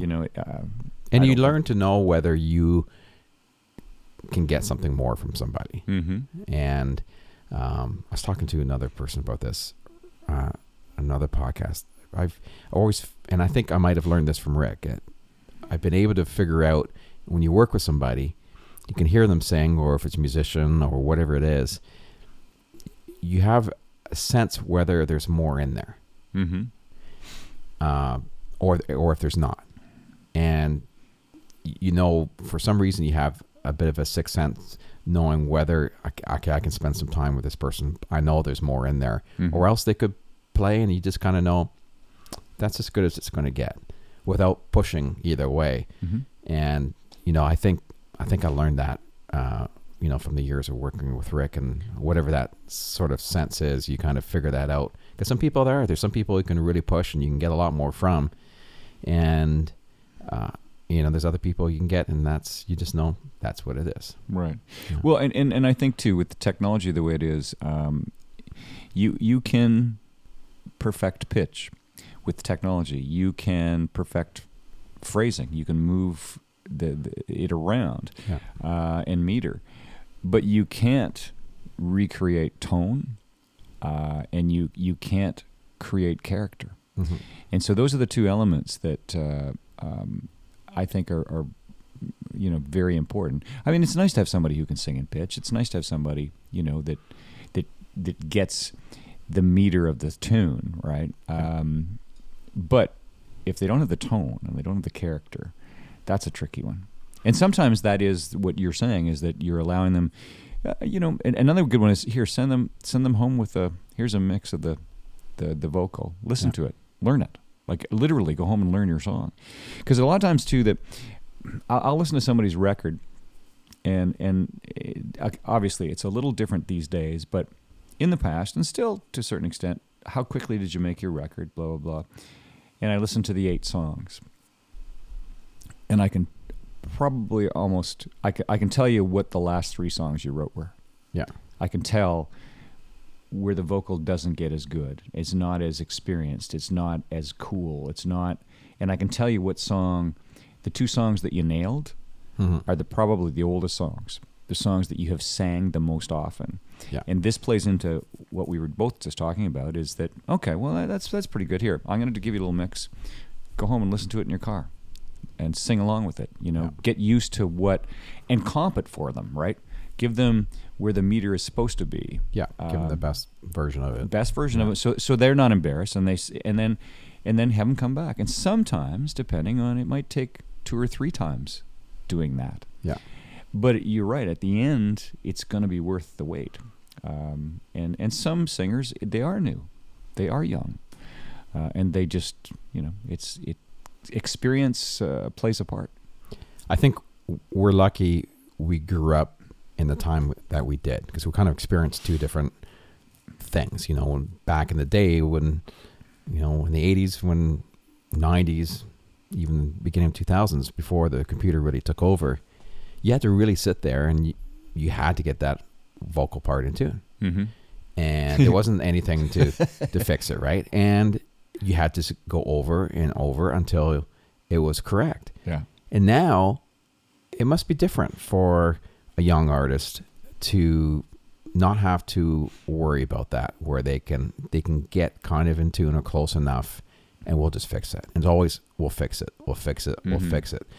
And, I think there's a good fundamental to learn without having to do all that stuff. You almost feel like a young artist now should go through, okay, we're going to do your first album and you can't fix anything.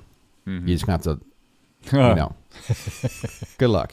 But yeah. In theory, it's a nice idea. Yeah. But there's something to, that you really learn a lot from that. You think back in your day that you're probably really thankful now it's so much easier. You think, oh, it's great. Yeah, we can really speed things up, but you learned a lot. Well, okay. So if you want to look back in the old days, take a look at, let's go to the mid 90s to early 90s ish. Okay. And so that whole time frame, listen to Faith Hill's first record, listen to Toby Keith's first record, listen to Kenny Chesney's first record. And I mean, listen to it. Mm-hmm. And the reason I'm saying that out loud is what happens is that, and it's a little different these days, but there's always similarities. They were first-time artists. And so that first record you make, I'll throw out a dollar figure, probably was $75,000, $100,000. That was a substantial budget in the old days, but not the big budget, because you get that for your first record. Yeah. And so they didn't get the opportunity to sing the song a million times. They didn't have, right, blah, blah, blah. And you can notice how much better they get from record to record. Mm-hmm. And these are huge stars. But I'm going to tell you, listen to Kenny Chesney's first record. Listen to his second record. It wasn't until his third album. And I would probably apply that to... Now, it doesn't mean that Toby Keith didn't have hits from his first record, and they all had hits from this record. Yeah. I'm just saying, listen to the character. Listen to the tone and the voice that gets found after that first record. Part of it is they became a sensation, right? And so now the labels are going to spend more money. So now, instead of spending $100,000, you're spending $300,000. Well, that means you're going to sing the vocal a few times, right? Yeah.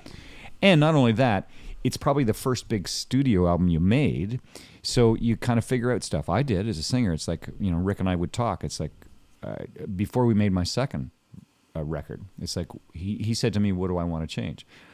I said, I want to change. I want to do better vocals. I want to have a better tone. And his thing was he wanted to mix up the rhythms from the first record. That was, we had just a conversation about, because the songs I was going to write were the songs we were going to do. And so, and I think that, again, every artist should learn and mature and try to get better. And they do. I mean, even the people that are amazing start from somewhere. Yeah. And you think back, not going back to the old days all the time, but you take a look at the gigs you used to do. Like you said, you played 6 nights a week. Yep. Who does that anymore? No. I mean, the dates are so scattered. And back then, man, your band got really tight. I mean, everything got really good. And because you're playing every single night. And then the next town, I'm playing 6 nights. And I think seeing live groups back then, there was something way more exciting about it. I was talking on the podcast with Jason Brinkworth, drummer from Regina. Yeah, I know Jason. Yeah, and we were talking, the last several years, Canadian shows are difficult because you have one here, and then maybe next weekend, hopefully you'll have another show, and then a couple weekends from there, you have another show. And I find with a lot of Canadian groups, no one ever used to really rehearse a lot, right? So back in the day, you'd be playing 6 nights a week, and that was kind of like your rehearsal. And then all of a sudden you get a Craven or, a big fair or something like that, and you go up and you could really kick butt because you were really practiced. And there was no having, but nowadays it's way tougher. I mean, obviously budgets don't always allow for you to be able to do that. But I see, lots of times you'll be on a festival, there's Canadian acts will do well and they sound good, but there's just something missing because they haven't rehearsed. And then the American act will come in after them who's been touring, the States forever, and they'll just come and say, wow, what happened there, right? Well, what I'd say to that, and I'm only going to contradict you slightly, is that what I found after seeing a couple festivals is, now it's your point is well taken. What I'm finding with this new generation, in some of like the Jess Moskaluk and the Megan Patrick and stuff like that, the money is so different than when we were with these new artists. Now, if you hit the upper echelon, if you have hit songs and you're now doing the festival circuit, I was very impressed with their show. Like it was actually rehearsed. They had the same guys, but here's the thing: because the money's different, right? Because this plays into your point where, in the old days, what I occasionally do is I'd fly Jason and Rich out west, and we'd get Matthew and Derek, the rhythm section out west, and do shows there. Just it was cost effective. Now they got to know my show, but now it's like, Jess is flying 6 people and a road manager to every show.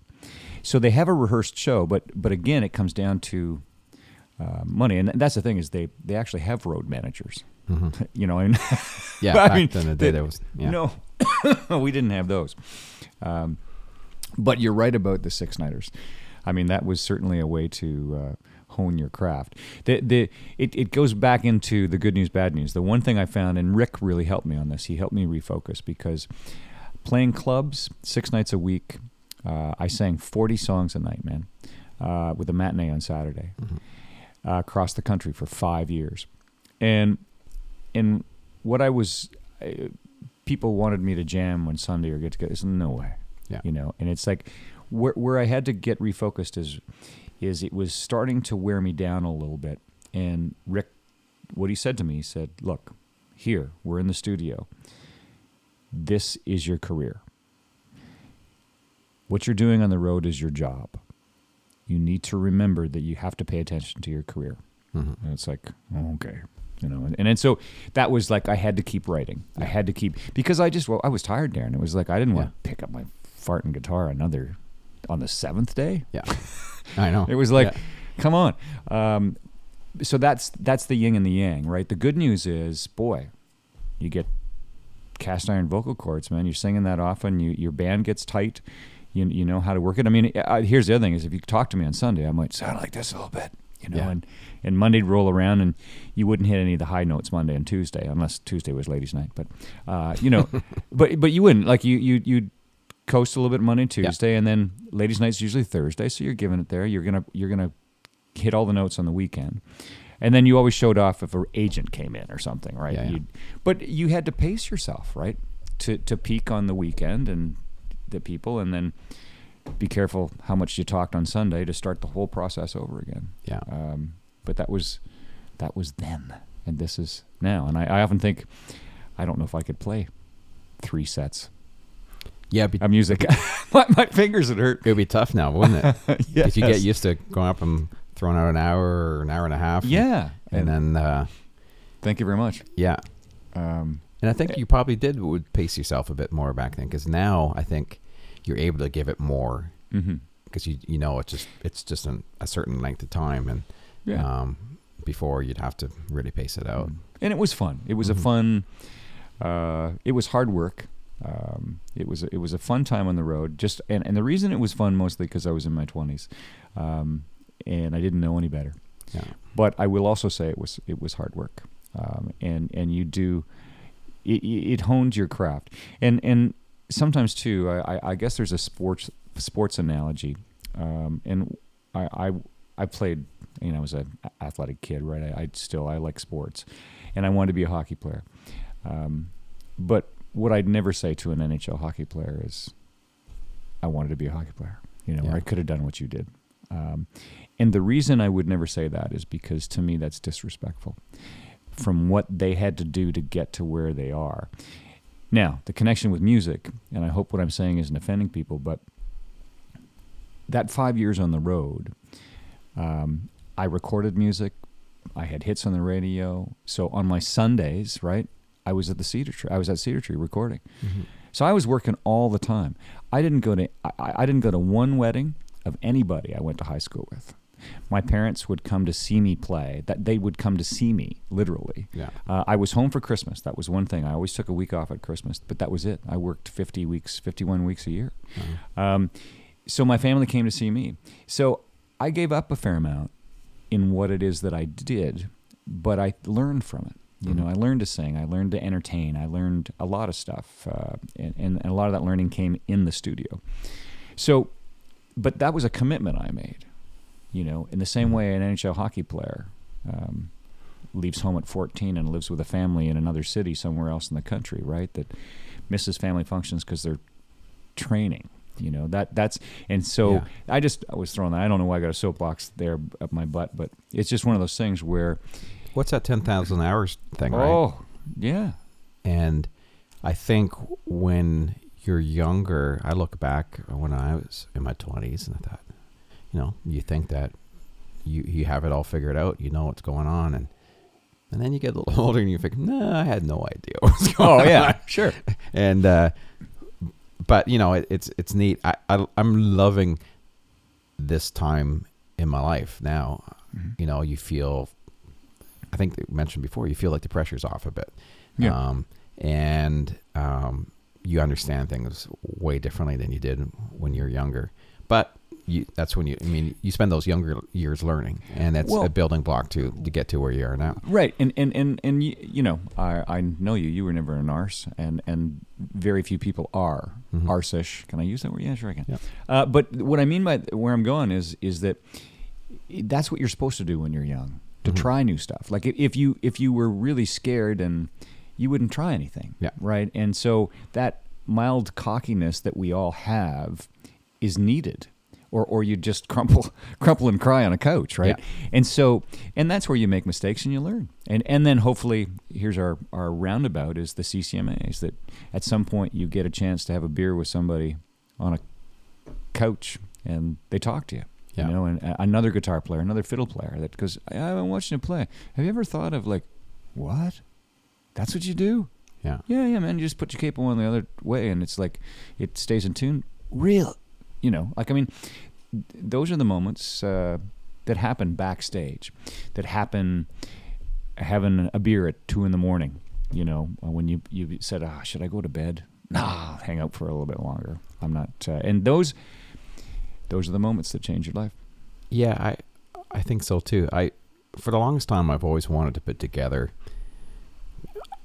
maybe it's a once a month or something, like a Sunday morning at a cool little coffee shop or something, where it's just everybody who's your friend, who's a musician or a singer or a producer or an engineer or whatever, just have this big invite where everyone can just come and hang, you know, whether it's once a month or once every other month, or and just have this social thing where, you know, if there's a time that you know that we have to get there, right? And it's a fun time to sit and chat and just talk about what you're doing and talk about whatever. Just have a conversation like we're having now. And it's, you know, I think there's something very comforting about it, and there's something that you can, like you said, you can learn from it. And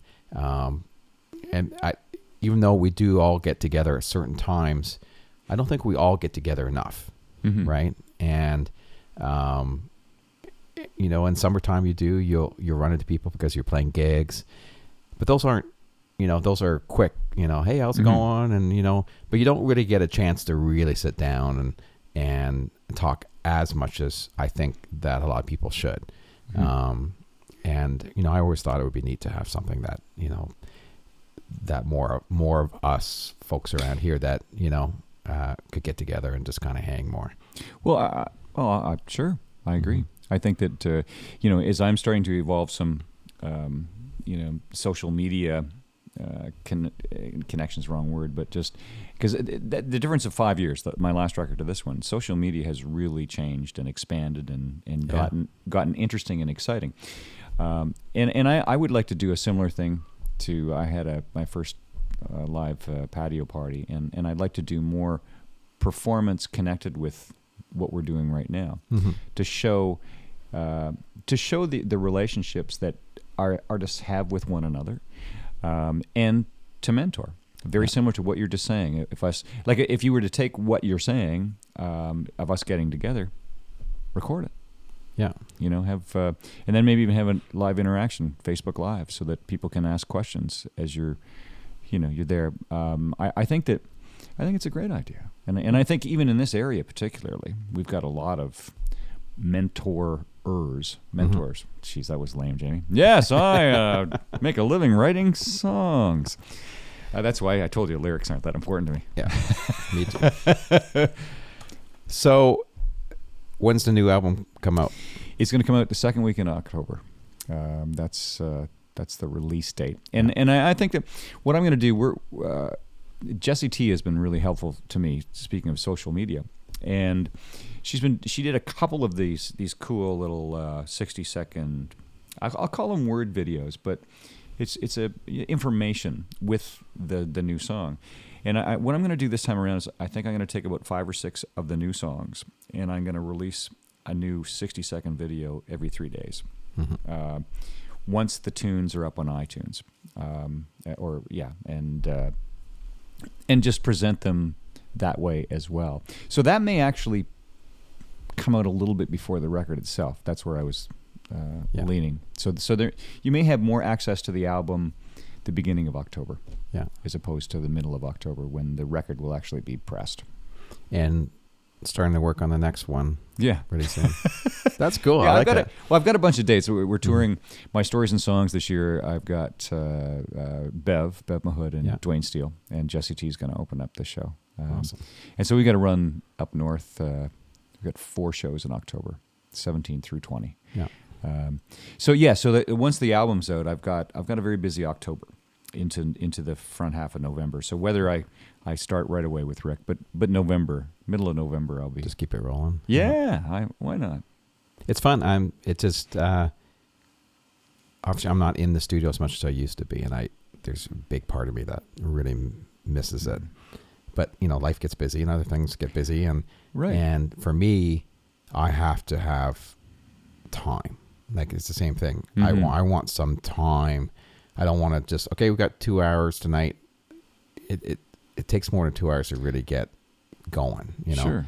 So I'm looking forward, for me this winter. I really want to spend, you know, some more time in here, and whether it's just getting some friends together and let's just come and record. And you know, for no particular reason at all, but if it's social and it's for something that's creative and there's something to do, and you know, especially in those winter months where we're all just kind of I think it's a great wasting idea. away. Yeah, I'll come over. Yeah, I'd love to have you. Sure. I think it'd be great. And I've been wanting to do here is just set up a situation where there's a bass station, there's a guitar station, anyone can come in at any time and just sit in and plug in, and we're ready to go.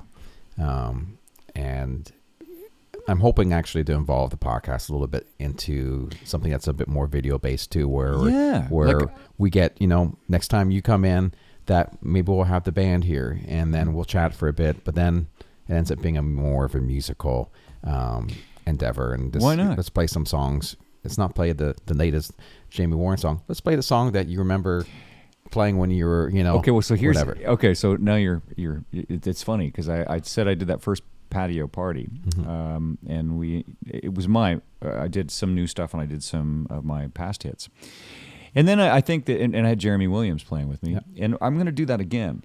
But what I'd like to do is just what you'd said. The next one, I think I'm going to look back on the songs that I grew up with, like Bojangles is a tune I'd play.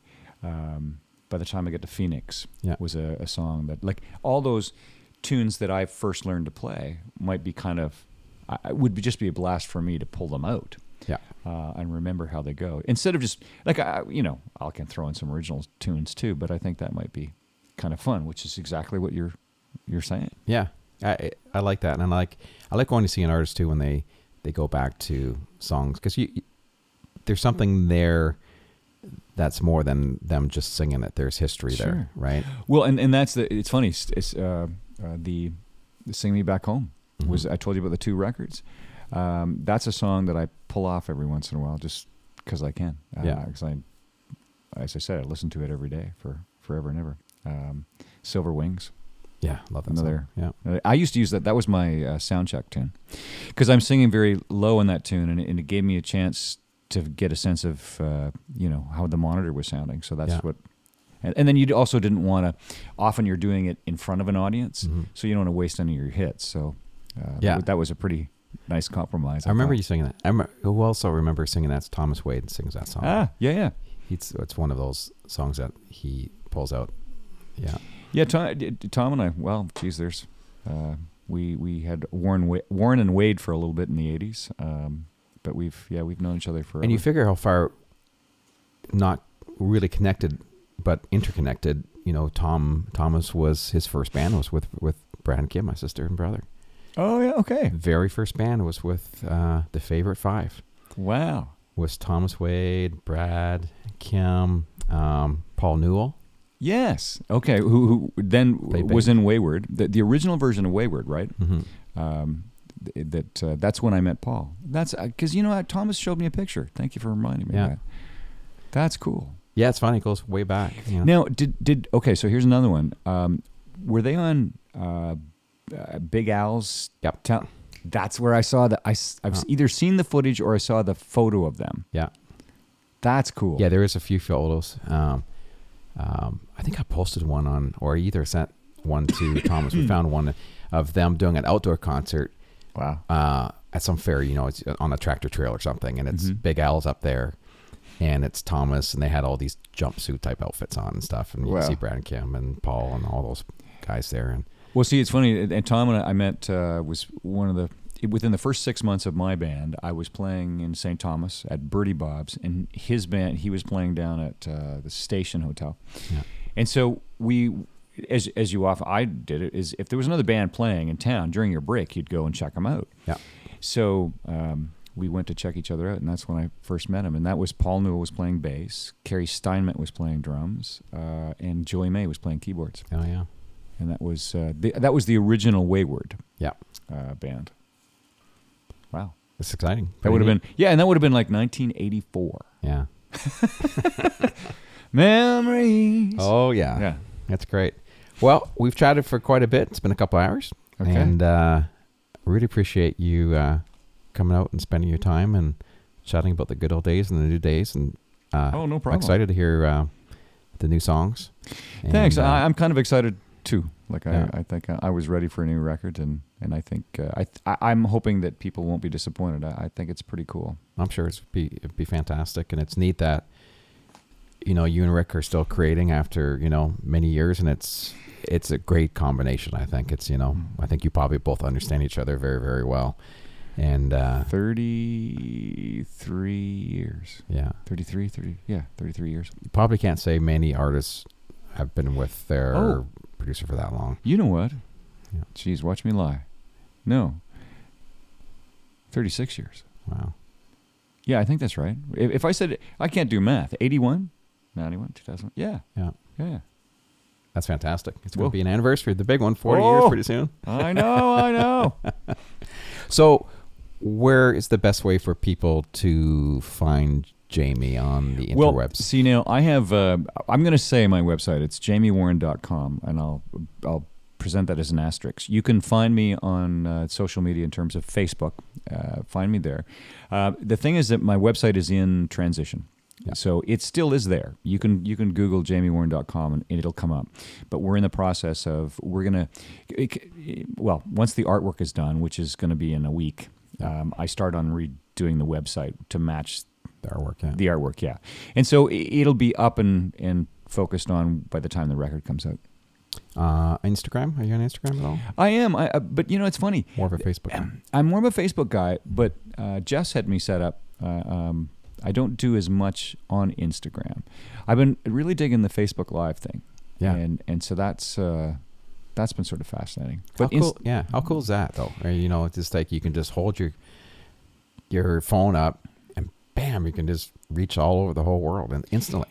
Yeah, I mean it is fascinating. And the whole idea that you can, play a new song, you can introduce a new song, you can connect with a train of thought with anybody. I mean, it is kind of interesting, and I say that with a surprise in my voice because it's new and surprising to me. Yeah. Now the fun part is, with my background in broadcasting, I don't mind talking to something.